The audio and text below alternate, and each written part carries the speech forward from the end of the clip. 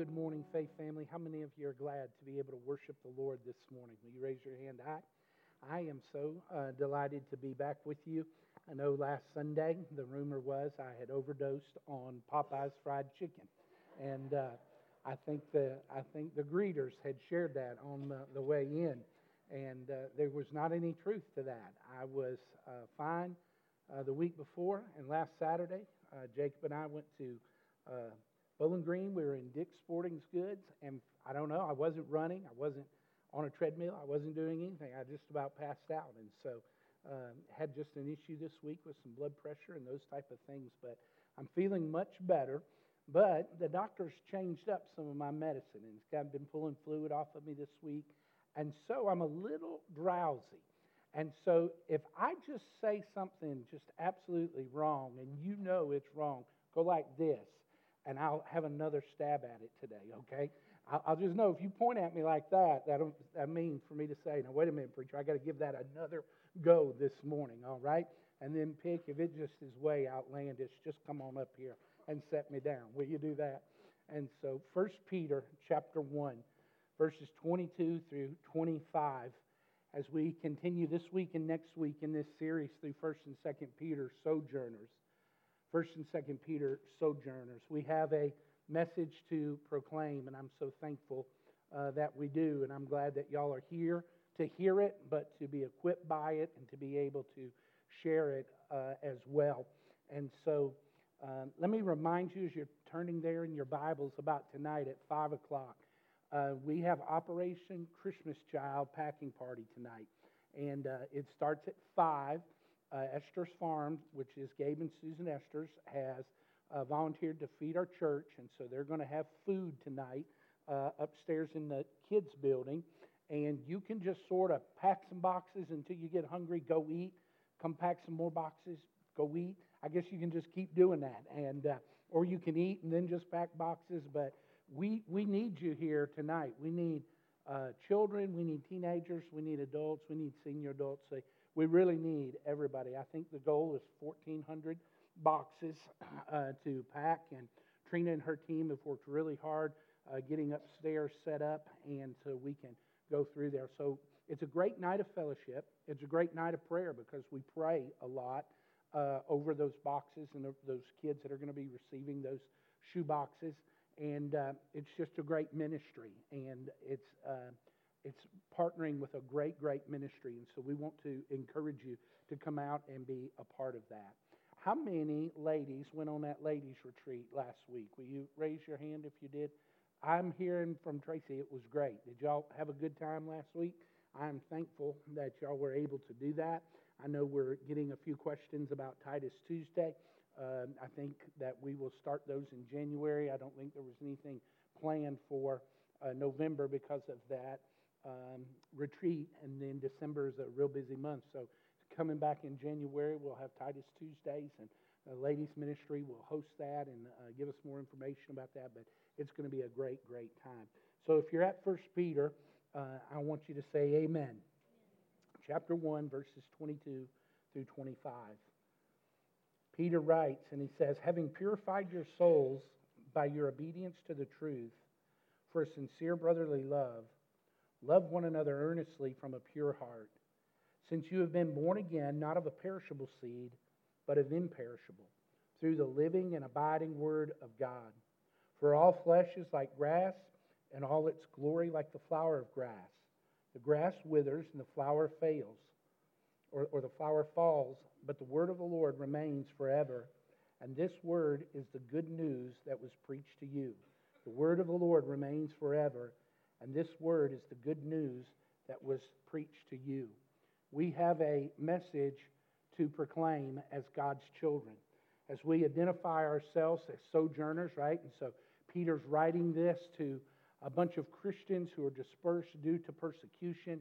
He's writing to them to help them understand that their journey in this world was to be temporary, and that they should have a temporary look at life like that. They are not meant to make earth their home forever and ever. They're to make God their eternal home in their heart, and then when He establishes His kingdom here on earth and in the sky, we will have that availability to be able to go back and forth and be God's people. But he uses words all throughout 1 Peter and 2 Peter. He uses the word sojourner. He uses the word exile. One of the translations, we get our word immigrant from. And so it's like the idea that we're just immigrants here. We're exiles here. And there's this identity that he wants us to recognize. And with that identity comes a lifestyle. We talked about that for a couple of weeks, about how God calls us to be holy and to recognize that our lifestyle is to be countercultural because it is gospel-centered.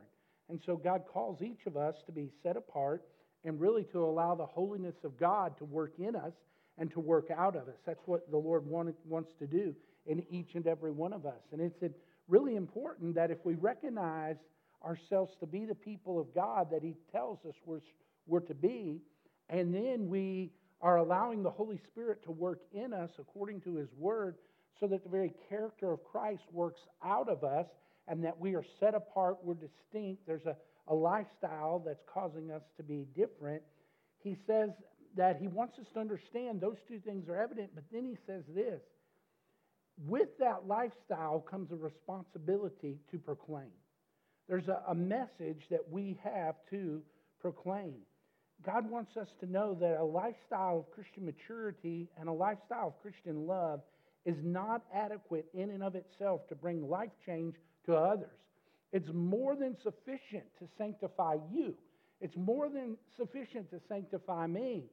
But that lifestyle witness, right? Some people call it lifestyle evangelism. That lifestyle witness in and of itself is not enough.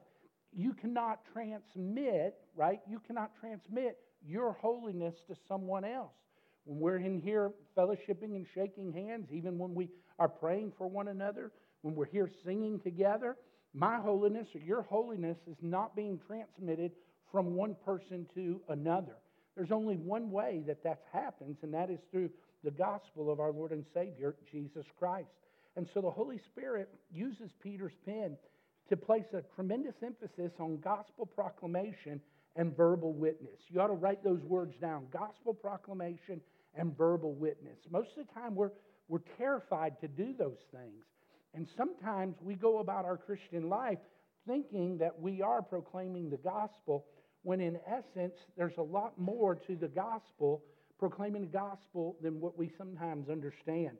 So Peter, to help you understand how serious Peter is about this, you can look with me at chapter 1, verse 12 of 1 Peter, and notice what he says. Peter says, "It was revealed to them that they were serving not themselves but you." So who was it being revealed to? The prophets of old.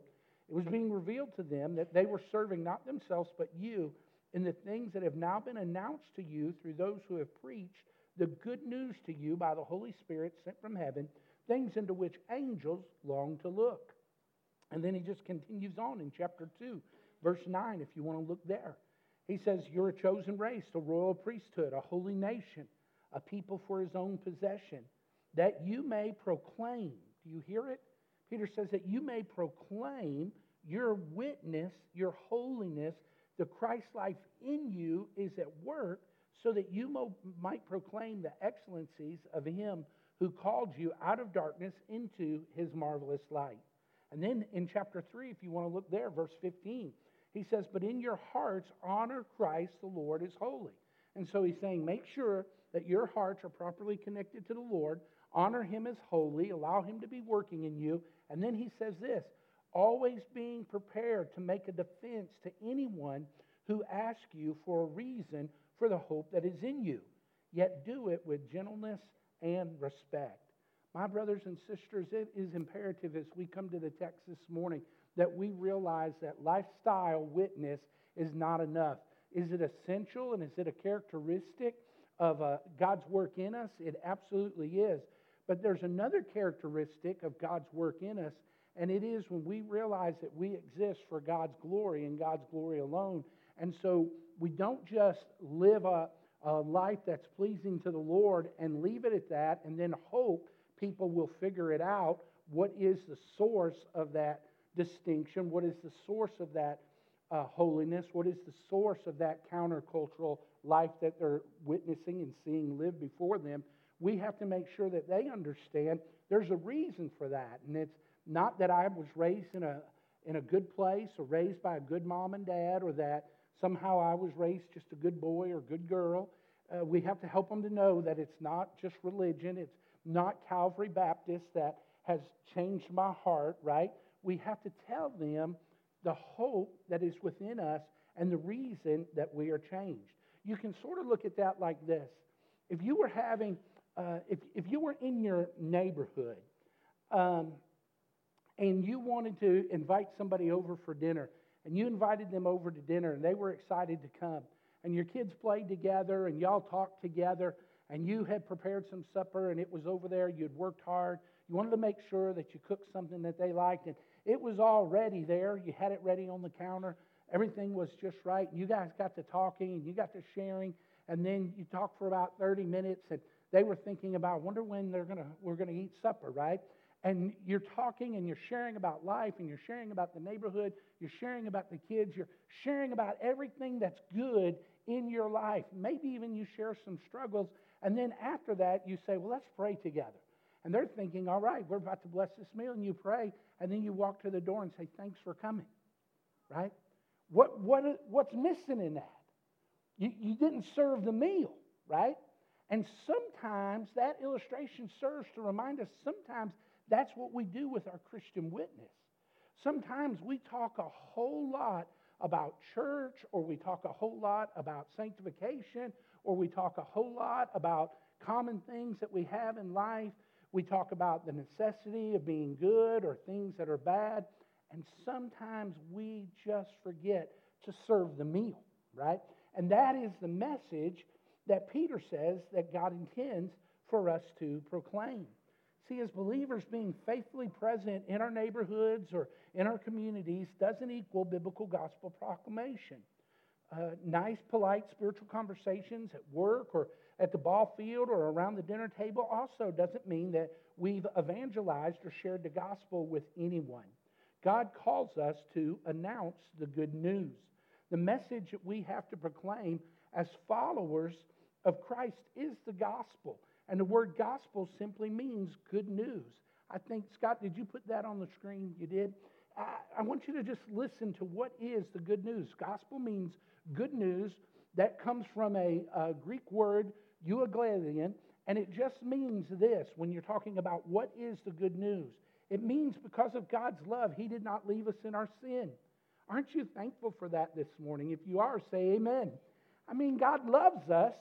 And He loves us so much, He didn't leave us in our sin, but He's provided a way for us. The gospel is that Jesus, God in human flesh, came to us and lived perfectly according to God's plan. And so if I was just walking a person through this and talking to them biblically, I'd be sharing John 3:16, for God so loved the world that He gave His only begotten Son. Whosoever believeth in Him should not perish but have everlasting life. He loves us so much, He doesn't leave us in our sin, right? Because the Bible says in Romans 3:23, we have all sinned and come short of the glory of God. But the gospel also says that Jesus came to rescue us. He did for us what we could not do for ourselves. He took our sin and He took our shame to the cross, paying our penalty and our sin debt in full. He paid the penalty of our sin by His death. Remember this, we are not saved by Jesus' righteous life, although His righteous life was necessary to be able to atone for our sins.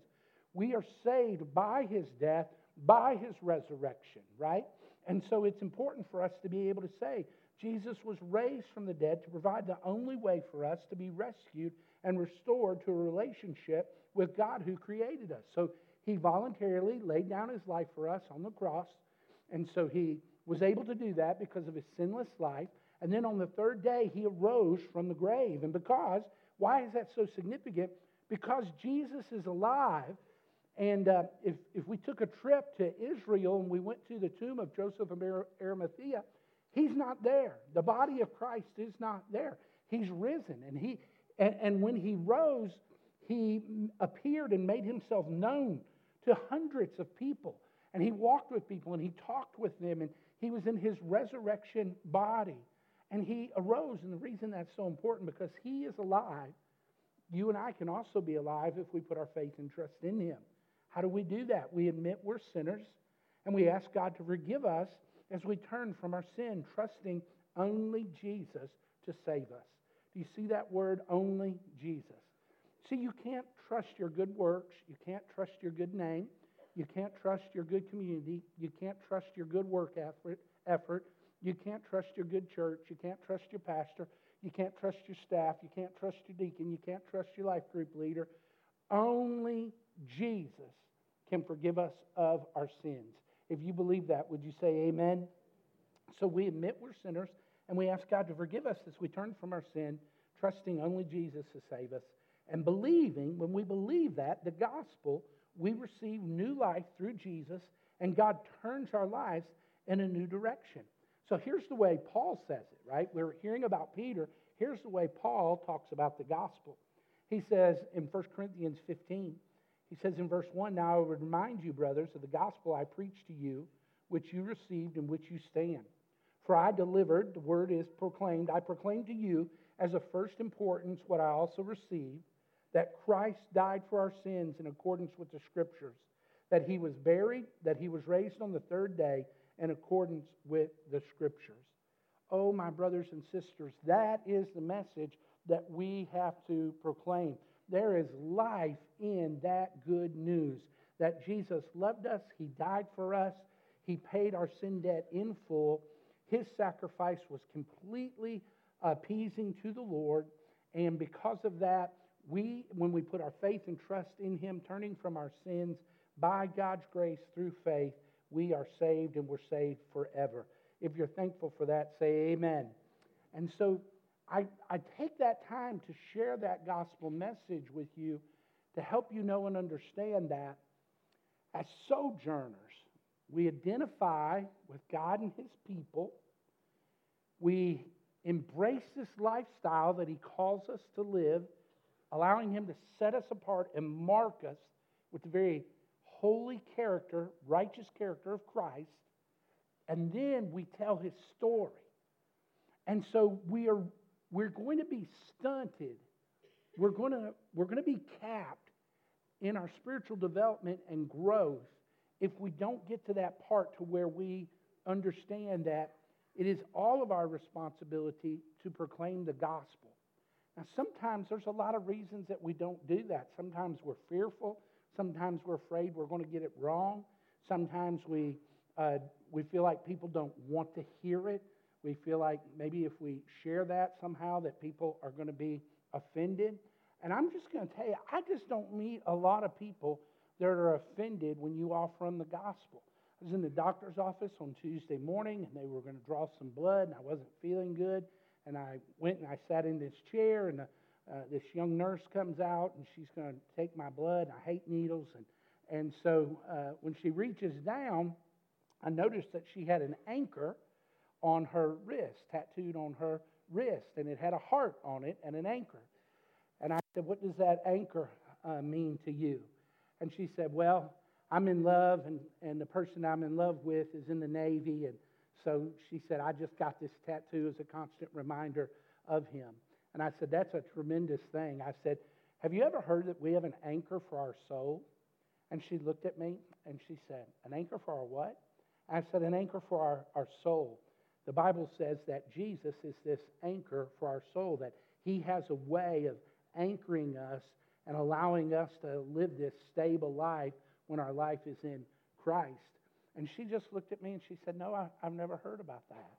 And she's saying, "Make a fist," and we're doing all that. I said, "Would you like to hear more?" And she said, "No, not if you don't want me to stick you 2 or 3 times. And so, but she was really kind. I didn't offend her. I said, "I hope to see you the next time that I'm in here." And she said, "Hope you get feeling better." And we left. I don't know the lady's name. Young single girl hoping to get married to a sailor. That's what I know about her. And so I've been able to pray when I'm not been asleep this week. Lord, I hope that you save that girl. And you say, "Preacher, did you get to the gospel?" I didn't get to the gospel. But boy, I would have loved to have taken that next step to get to the gospel. But my brothers and sisters, listen to me. When you're offering a dying man or a dying woman bread to eat and water to drink, there's not many of them that are just going to get offended. And if they get offended, haven't you been offended before? I mean, you've been offended in all sorts of ways, haven't you? But we just live in a culture that people enjoy offending each other in a lot of different ways, and we just push through that. And so, therefore, it's essential that we understand this truth about the gospel and our responsibility to share it. This message that we have to proclaim is for everyone who are believers. It's not just for the clergy or those who are called to ministry or those who are called to the mission field. The message that saved me is the same message that saved you.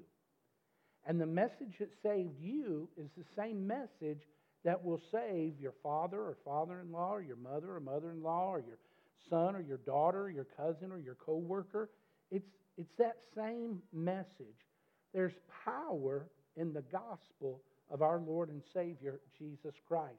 And when we get to that story about how Jesus lived a sinless life and how He was God in the flesh and He came and offered His life for ours, and He rose from the grave, and that He's alive today, and if we turn from our sin, believing that message, believing the story of Christ, trusting no one but Christ for salvation, we too can be born again.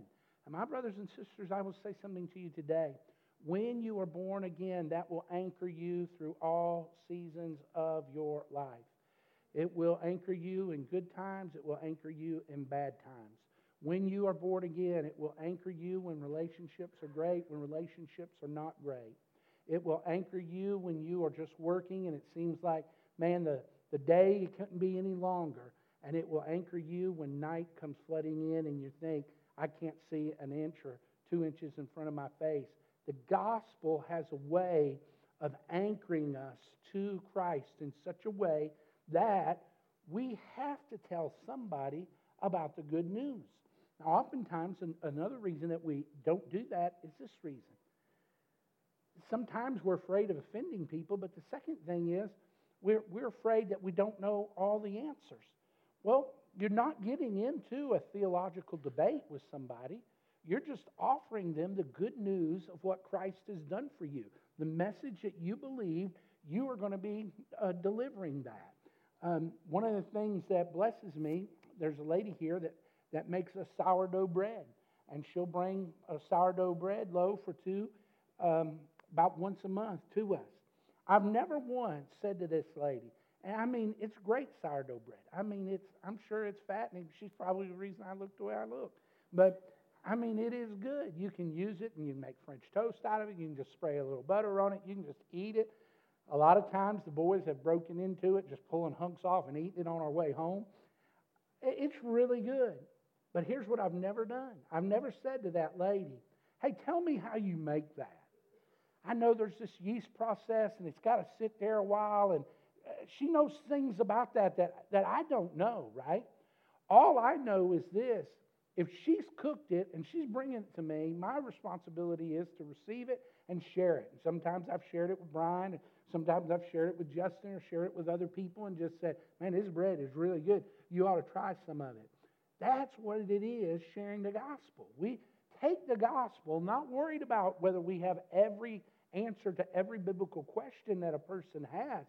A matter of fact, I would say to you, if you get the gospel right, sharing it with an unbeliever, that's the greatest truth that you can possibly share, right? That Jesus died for our sins, He loves us, He rose from the grave, and if we'll repent and turn from our sins, believing that Christ is enough, calling upon Him, we can be saved. So therefore, we proclaim these three simple truths. Look at verse 22. He says, having purified your souls by your obedience to the truth, for a sincere brotherly love, love one another earnestly from a pure heart. What is it, Pastor, that I'm to proclaim? If I go to the restaurant this afternoon and I get a gospel conversation, if my son or daughter asks me, Mama, Daddy, how can I be saved? If they say, Nanny, Papa, how can I be saved? What is the gospel that we are to proclaim? And first of all, we proclaim Jesus cleanses us from our sin and allows us to love one another. We make sure that They understand that they're sinners, that I'm a sinner, that everyone is a sinner, and that they need to be saved. I normally bridge that by saying this. When I'm talking to someone and I say, Jesus cleanses us from our sin and allows us to love one another, before I say, do you believe you're a sinner? I normally will say, I'm a sinner, and everyone who's ever lived has been a sinner except for Christ. The Bible says we've all sinned and come short of the glory of God. And then I'll say something like, do you believe that? Is that something you've ever heard? Do you believe that? A lot of times, it's not uncommon to get this response. I know I'm a sinner. Have you ever heard anybody say that? I know I'm a sinner. Sometimes people will say, well, I don't know about everybody being sinners. Maybe what's right for one person is wrong for another. Maybe what's wrong for somebody else is right for another. And they don't want to embrace that truth. And then it's right there that you can say, well, do you have any questions about that we can talk further about? And they may say, no, not really. And then you just know there's probably not a divine appointment going on there, right? And so you can say, well, for me, I knew that I was a sinner. I believe Jesus died on the cross for my sins. He rose from the grave. I'm trusting that truth, that historical event. I'm trusting Christ, and I'm just trusting Him for my salvation. And then you're able to leave that conversation, and even a person who's not receptive have heard a nutshell of the gospel right then and there. And so we have to proclaim to people that Jesus cleanses us from our sin, and when He does that, He allows us to love one another. See, when Jesus saves us, when He forgives us of our sin, He washes our sinful defilement completely away. Not just some of our sin, but all of our sin. All of it is cleansed. It's forgiven, and it's covered through the blood of Christ. So what we declare, what we proclaim, what we make known to others is this. We declare and we proclaim to a dirty, sinful, wretched, defiled people and culture that Jesus can remove all the sin stain from their lives and make them pure and holy and acceptable to God, and He can do that for all eternity. I prayed this morning, I prayed last night, that's what Kanye West tells Joel Osteen's church today. I saw on the internet that he's going to be at Lakewood Church today. Kanye West, this rapper who's been saved. Preacher, what do you think about that? Do you really think Kanye's been saved? Do you think it's real? Well, I can tell you this. If Jesus can save me, or if Jesus can save you, He'll have no problem saving someone like Kanye West. See, that's what we fail to understand when we're trying to convince someone or talk to someone about the nature of sin. We have this tendency to want to put sin in a category. And they're a good person and they got some sin because, they have a sin nature. But they're not as bad as this person over here who's a drug smuggler or a drug runner or something like that. But my brothers and sisters, one sin is just as bad as the other. While some have different amounts of consequences, one sin is enough to separate us from the Lord, and it certainly has done that. And so I don't know about Kanye, but I know this, that my heart was wicked, and it was defiled, and it was stained with sin. And I know if Jesus can forgive me, He can forgive somebody like that. If you believe that, say amen. And so that's the good news that we have to share. The good news is that you're a sinner, and you were created that way, and God leaves you that way. No. The good news is God created you to have a relationship with Him, but because of Adam and Eve's sin, all of humanity has fallen short of the glory of God. But here's what the tremendous good news is. Jesus loves us so much that He can forgive us of our sins, cleanse us of our sin, and wash all of our sins away. Listen to how John puts it in 1 John 1:7. He says, if we walk in the light as Jesus is in the light, we have fellowship with one another, and the blood of Jesus, His Son, cleanses us from all of our sin. And the blood of Jesus, His Son, cleanses us from all of our sin. The good news is Jesus is able to cleanse us from our sin. Here is a real key to worship and to be able to have boldness to proclaim the gospel. It's a daily recognition that you are a sinner that's been redeemed by the blood of the Lamb. And when you can recognize, you know what? I'm a sinner that God has smiled upon. I'm a sinner who has been born again. I'm a sinner who has this opportunity to share this wonderful good news with someone else. If you'll remember what God has done for you, you'll have that opportunity to share that good news with somebody else. But here's the second thing. Jesus not only cleanses us and washes us from all of our sin, but Jesus changes us by giving us a new nature according to His Word. He not only cleanses us and washes our sin away, but He gives us a brand new nature. He says in verse 23, since you've been born again, not of perishable seed, but of imperishable seed, through the living and abiding Word of God. When Jesus works in us, He gives us this completely new nature. Our nature is made new because of God's Word is living and it's life-giving. That's why Paul says, therefore, if anyone is in Christ, he is a new creation. The old has passed away, and behold, all things have been made new. And that all things he's talking about is the person's heart, their life, their nature. We have been made new in Christ. That is glorious good news. We live in a culture and a time where people are so bound up by so many different things, and sin has a tight grip on them, and they wonder, can I ever be free? The drug addict is wondering, can I ever be free from these pain medicines that I got hooked on? The alcoholic is thinking, can I ever be free from the alcohol that just binds me and controls my life? The pornographer says, can I ever be free from the pornography that grips my life? The womanizer says, can I ever be faithful to my wife and be true, one woman man? Or am I always going to be chasing the next available woman? The question is, can God change me? And I want to go on record right now today and say, God has the power and ability through the gospel of Jesus Christ to give you a new nature, a new heart, and a brand new life in Christ. That's the good news that we share with people. People don't have to think, I'm on my second marriage, I'm going to be on my third. I'm on my third marriage, I'm going to be on my fourth. There's no hope for my kids. There's no hope for me in my job. There's no hope for me. No. God has this wonderful, uncanny way through the gospel of Jesus Christ of changing our heart. He makes it brand new. Our old sinful nature that was predisposed in every conceivable way to sin is made new. In every conceivable way we're made new. So we proclaim that Jesus brings new life by His grace if they believe the gospel message.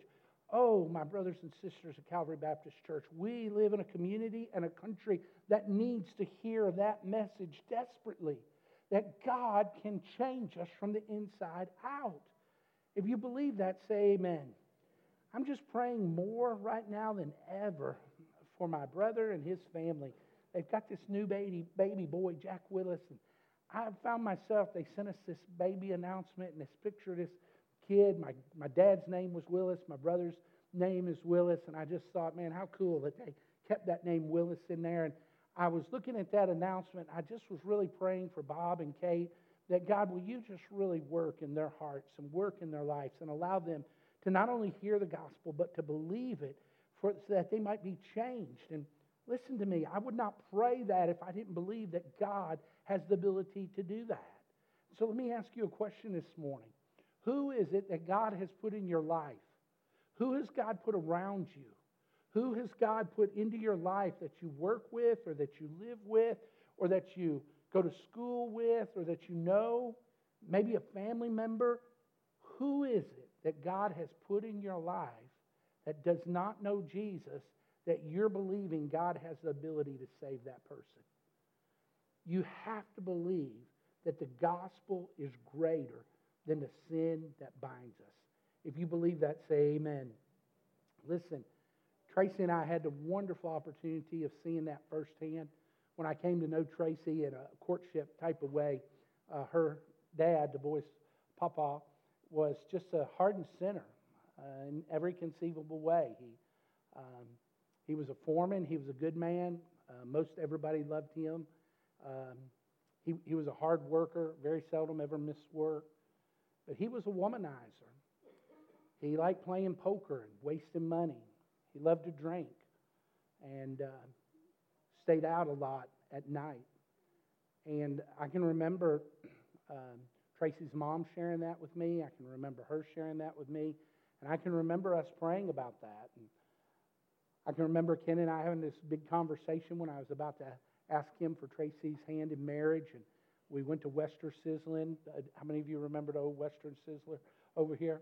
And we went to Western Sizzlin. He had just had surgery on his wrist from a work-related accident. And so he couldn't cut his steak. And so I thought, I'm probably going to have to cut this man's steak. And but he ended up ordering steak tips or beef tips so he wouldn't have to. He told me the story later. He said, there's no way I was asking you to cut my steak. And which we laughed. But there came a point in that conversation when I was asking for Tracy's hand in marriage that he said, yeah, I'm going to be good with that. He said, but listen, I just don't want you preaching to me all the time. And I just said, I don't want you drinking around us all the time. I want you to be at home all the time. Does that sound like a real deal? And he said, yeah. And I said, I won't invite you to church, but I'm going to pray for you. And when Tracy was expecting Caleb, and Caleb was born and then started growing up, we moved to North Carolina, and we just really developed a heavy burden. We were praying for Ken just day and night, we were praying for him. Caleb would bow to pray, and he'd be praying for Papa. And I'd hear Tracy, a daughter's heart, break for her dad. She was just never ceasing in prayers for her dad. And on a Sunday night, late one night, about 1 o'clock in the morning, the phone rang, and it was Ken. I answered it, and I said, hello. I really, when he said, Randy, this is Ken, and I said, what you doing, Papa? And I thought he was going to tell me Grandma, had died or somebody had died, and he was just starting to cry. And I just thought to myself, I'm about to get bad news here. And so I finally heard him say, can I just talk to Tracy? And so I said, yeah. I handed Tracy the phone. Of course, she was up by then. All I could hear her say was, Papa, or she said, Daddy, that's so good. I'm so thankful. That's so good. I'm so thankful. And then she started crying. I could hear him weeping on the other side of the phone. He was crying. And you know what he said? He said, I've been born again. That Sunday night he had come home. No doubt his wife had been praying for him. His daughter had been praying for him. His grandson had been praying for him. His son-in-law had been praying for him. No telling who else had been praying for him. And he was changed by the power of the gospel. Now, my brothers and sisters, I tell you that story to remind you, there's not anyone that you know, including Kanye West, that God cannot save. If you believe it, say amen.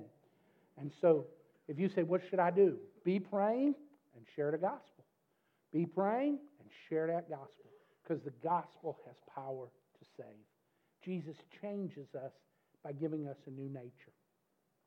Well, when he got saved, did he really get saved? Did he get baptized? Did he get plugged in? He's in church all the time. He's been to South America on mission trip 2 different times. He serves as a greeter at their church and helps do other things. And he's just a changed man. He'll listen to me preach occasionally. He goes and listens to his preacher preach. I mean, he is a changed man through the power of the gospel. If you believe the gospel is greater than our sin, amen. And then here's the last thing. Jesus not only changes us by cleansing us from our sin, he not only changes us by giving us a new nature according to his word, but Jesus calls us to believe his word that abides for all eternity. Look at verse 25. But the word of the Lord remains forever. And this word, watch that phrase, is the good news, euangelion. It is this gospel. It is this announcement and proclamation. The old has passed away, the new has come, the Messiah has come, the Son of God has come. Your long-awaited hope is here. That's what that is. And it says the word of the Lord remains forever, and this word is this good news that was preached to you. Turn over with me to 2 Peter. Just go right and turn over to 2 Peter chapter 1 and look at verses 16 through 21 and notice how Peter says it here. He says, "For we did not follow cleverly devised myths when we made known to you the power and the coming of our Lord Jesus Christ, but we were eyewitnesses of His majesty. For when He received honor and glory from God the Father, and the voice was borne to Him by the majestic glory, 'This is my beloved Son, with whom I am well pleased.'" Listen to Peter's testimony. "We ourselves heard this very voice born from heaven, for we were with Him on the holy mountain." This is Peter's testimony of the Mount of Transfiguration, when God spoke and said, "This is my beloved Son, in whom I'm well pleased." And he goes on and he says, "And we have the prophetic word more fully confirmed, to which you will do well to pay attention as to a lamp shining in a dark place until the day dawns and the morning star rises in your hearts, knowing this, first of all, that no prophecy was ever produced by the will of man, but men spoke from God as they were carried along by the Holy Spirit." 2 Peter 1, 16 through 21. Jesus calls us to believe the Word in the same fashion that Peter believed the Word. He calls us to believe that the Word of God is able to minister, and it's able to change, and it's able to save, and it's able to cleanse, and that it abides for all eternity. Oh, my brothers and sisters, I am not here trying to sell you a bill of goods. I'm here to proclaim the good news to you that changed my life. You say, why would you say to us on a Sunday morning, talk to us for 10 or 15 minutes about our sin, and about when we remember that we were once sinners, that God, and how God changed us, that will give us boldness to proclaim that with others? Because, listen to this, because we were no different than Peter was, we are no different than any sinner was. Our sins separated us from the Lord, but God in His grace and love comes to us. He's merciful and kind. He allows us to hear the gospel, and He allows us to believe this enduring, abiding word. And this word, not only will it never change, but it will last for all eternity. So watch what happens when you're born again. Stand to your feet so you really capture this truth. I don't want you to miss it. When you hear the gospel, Jesus lived a sinless life, a life we could not live. He died a sacrificial death, a death that we could not die. He rose from the grave on the third day, and because He's alive, if we put our faith and trust in Him, turning from our sin, we can live forever. If you believe that gospel message, I want to tell you what happens to you spiritually. That is not just a mental decision that you make. Salvation is much more than some sort of mental ascent from my brain up to heaven through the Word of God. I hear the message. I understand the message. God gives me faith to believe the message, but I want you to understand what happens. God takes His Word, and just like a living seed, He plants that Word inside of us. And it is that Word of God that springs forth into eternal, everlasting life. And that's why Paul says in Galatians 2, this life that I live, I live no longer in the flesh, right? He says, but I live this life according to Christ who lives in me. When you repent of your sin and you call upon Christ and you share that wonderful message, you proclaim that with someone else, you can rest assured that if God is working in that person's heart and life, that seed is going to spring forth into eternal life. Sooner or later, God in His timing will bring that thing to bear if it is fallen upon good soil. But here's what is not ours to do. We don't have to make up the message. We don't have to worry about making an A on a Bible quiz or a Bible test. All we have to do is to say, God has made a way for us. And the way is Jesus Christ. And He's died for us to wash away our sin. He loves us. And if we will turn from our sin, believing that He is risen from the dead, we can be born again. I want to encourage you and share with you. God's at work in our church family. I want to encourage you. If you're to that place where you're starting to recognize, you know what, I have a lot more identity with people in Scripture and with the body of Christ than I do the world. If you're beginning to understand God's growing me and He's teaching me things about His Word, He's starting to set me apart, and I can tell He's at work in me. He's causing me to think differently. He's causing me to believe differently. He's causing me to behave differently. If you see God at work in you like that, would you do this today? Would you just go ahead and commit and say, God, I believe you've given me a message to proclaim. And I want you to give me the boldness and the courage and the strength and the spiritual sensitivity to share that word. And I want to tell you, you never know what God's going to do with that word. Here's the wonderful guarantee about sharing the gospel, proclaiming it, declaring it, talking about Jesus. You never know who God's working with. I go back to the doctor in 2 weeks, I think. That girl may be saved. Not because I shared the gospel with her that day, but maybe because she got to thinking about that, and maybe a friend had been talking to her about the gospel and invited her to church, and maybe she went and heard the gospel, and maybe she got saved. Right? You never know how God's going to use your obedience. Preacher, I don't want to be confrontational.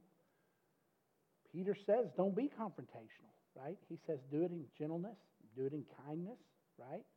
You don't have to do it in a mean way, in a judgmental way. You just tell people that God loves them so much He sent His Son. He died on the cross for their sin. He rose from the dead. And if they believe that with all of their heart, that they can be born again.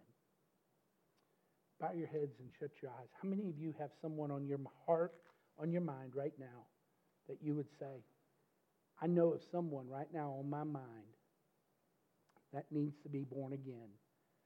And I want to start praying for them, and I want to ask God to give me courage to share the gospel with them. Anybody have somebody on your heart? Will you raise your hand? Yeah. Let's pray for those folks right now, all right? Let's pray for those folks. And don't forget to pray as we're praying for them.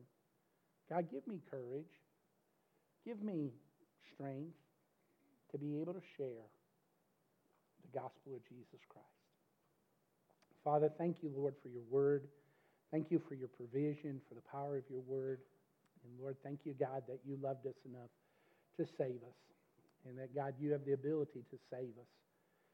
One, because Jesus is God in the flesh. He's the only one that could appease your wrath and your anger, your hostility toward sinful rebellion. God, I'm thankful that while we were yet sinners, Christ died for us. I'm thankful, God, that you loved us. I'm thankful that you tell us in your word there is no condemnation to those who are in Christ Jesus. I'm thankful, God, that you give us the capacity who have been born again to know you, to know your word, and to be led by your Spirit. And I pray today, God, that for Calvary Baptist Church, that you would make us a church full of people who will proclaim the gospel.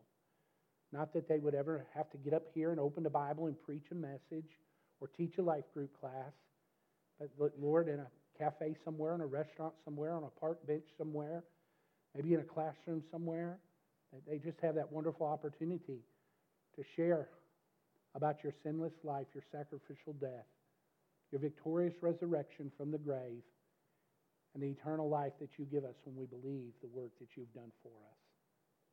God, thank you for cleansing us from our sin. There's nothing like being free from our sin.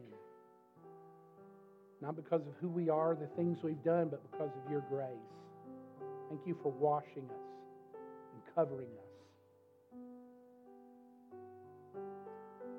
God, I pray today that you would make us not only soul winners, proclaimers, people who share the gospel, but continue to make us more like Christ.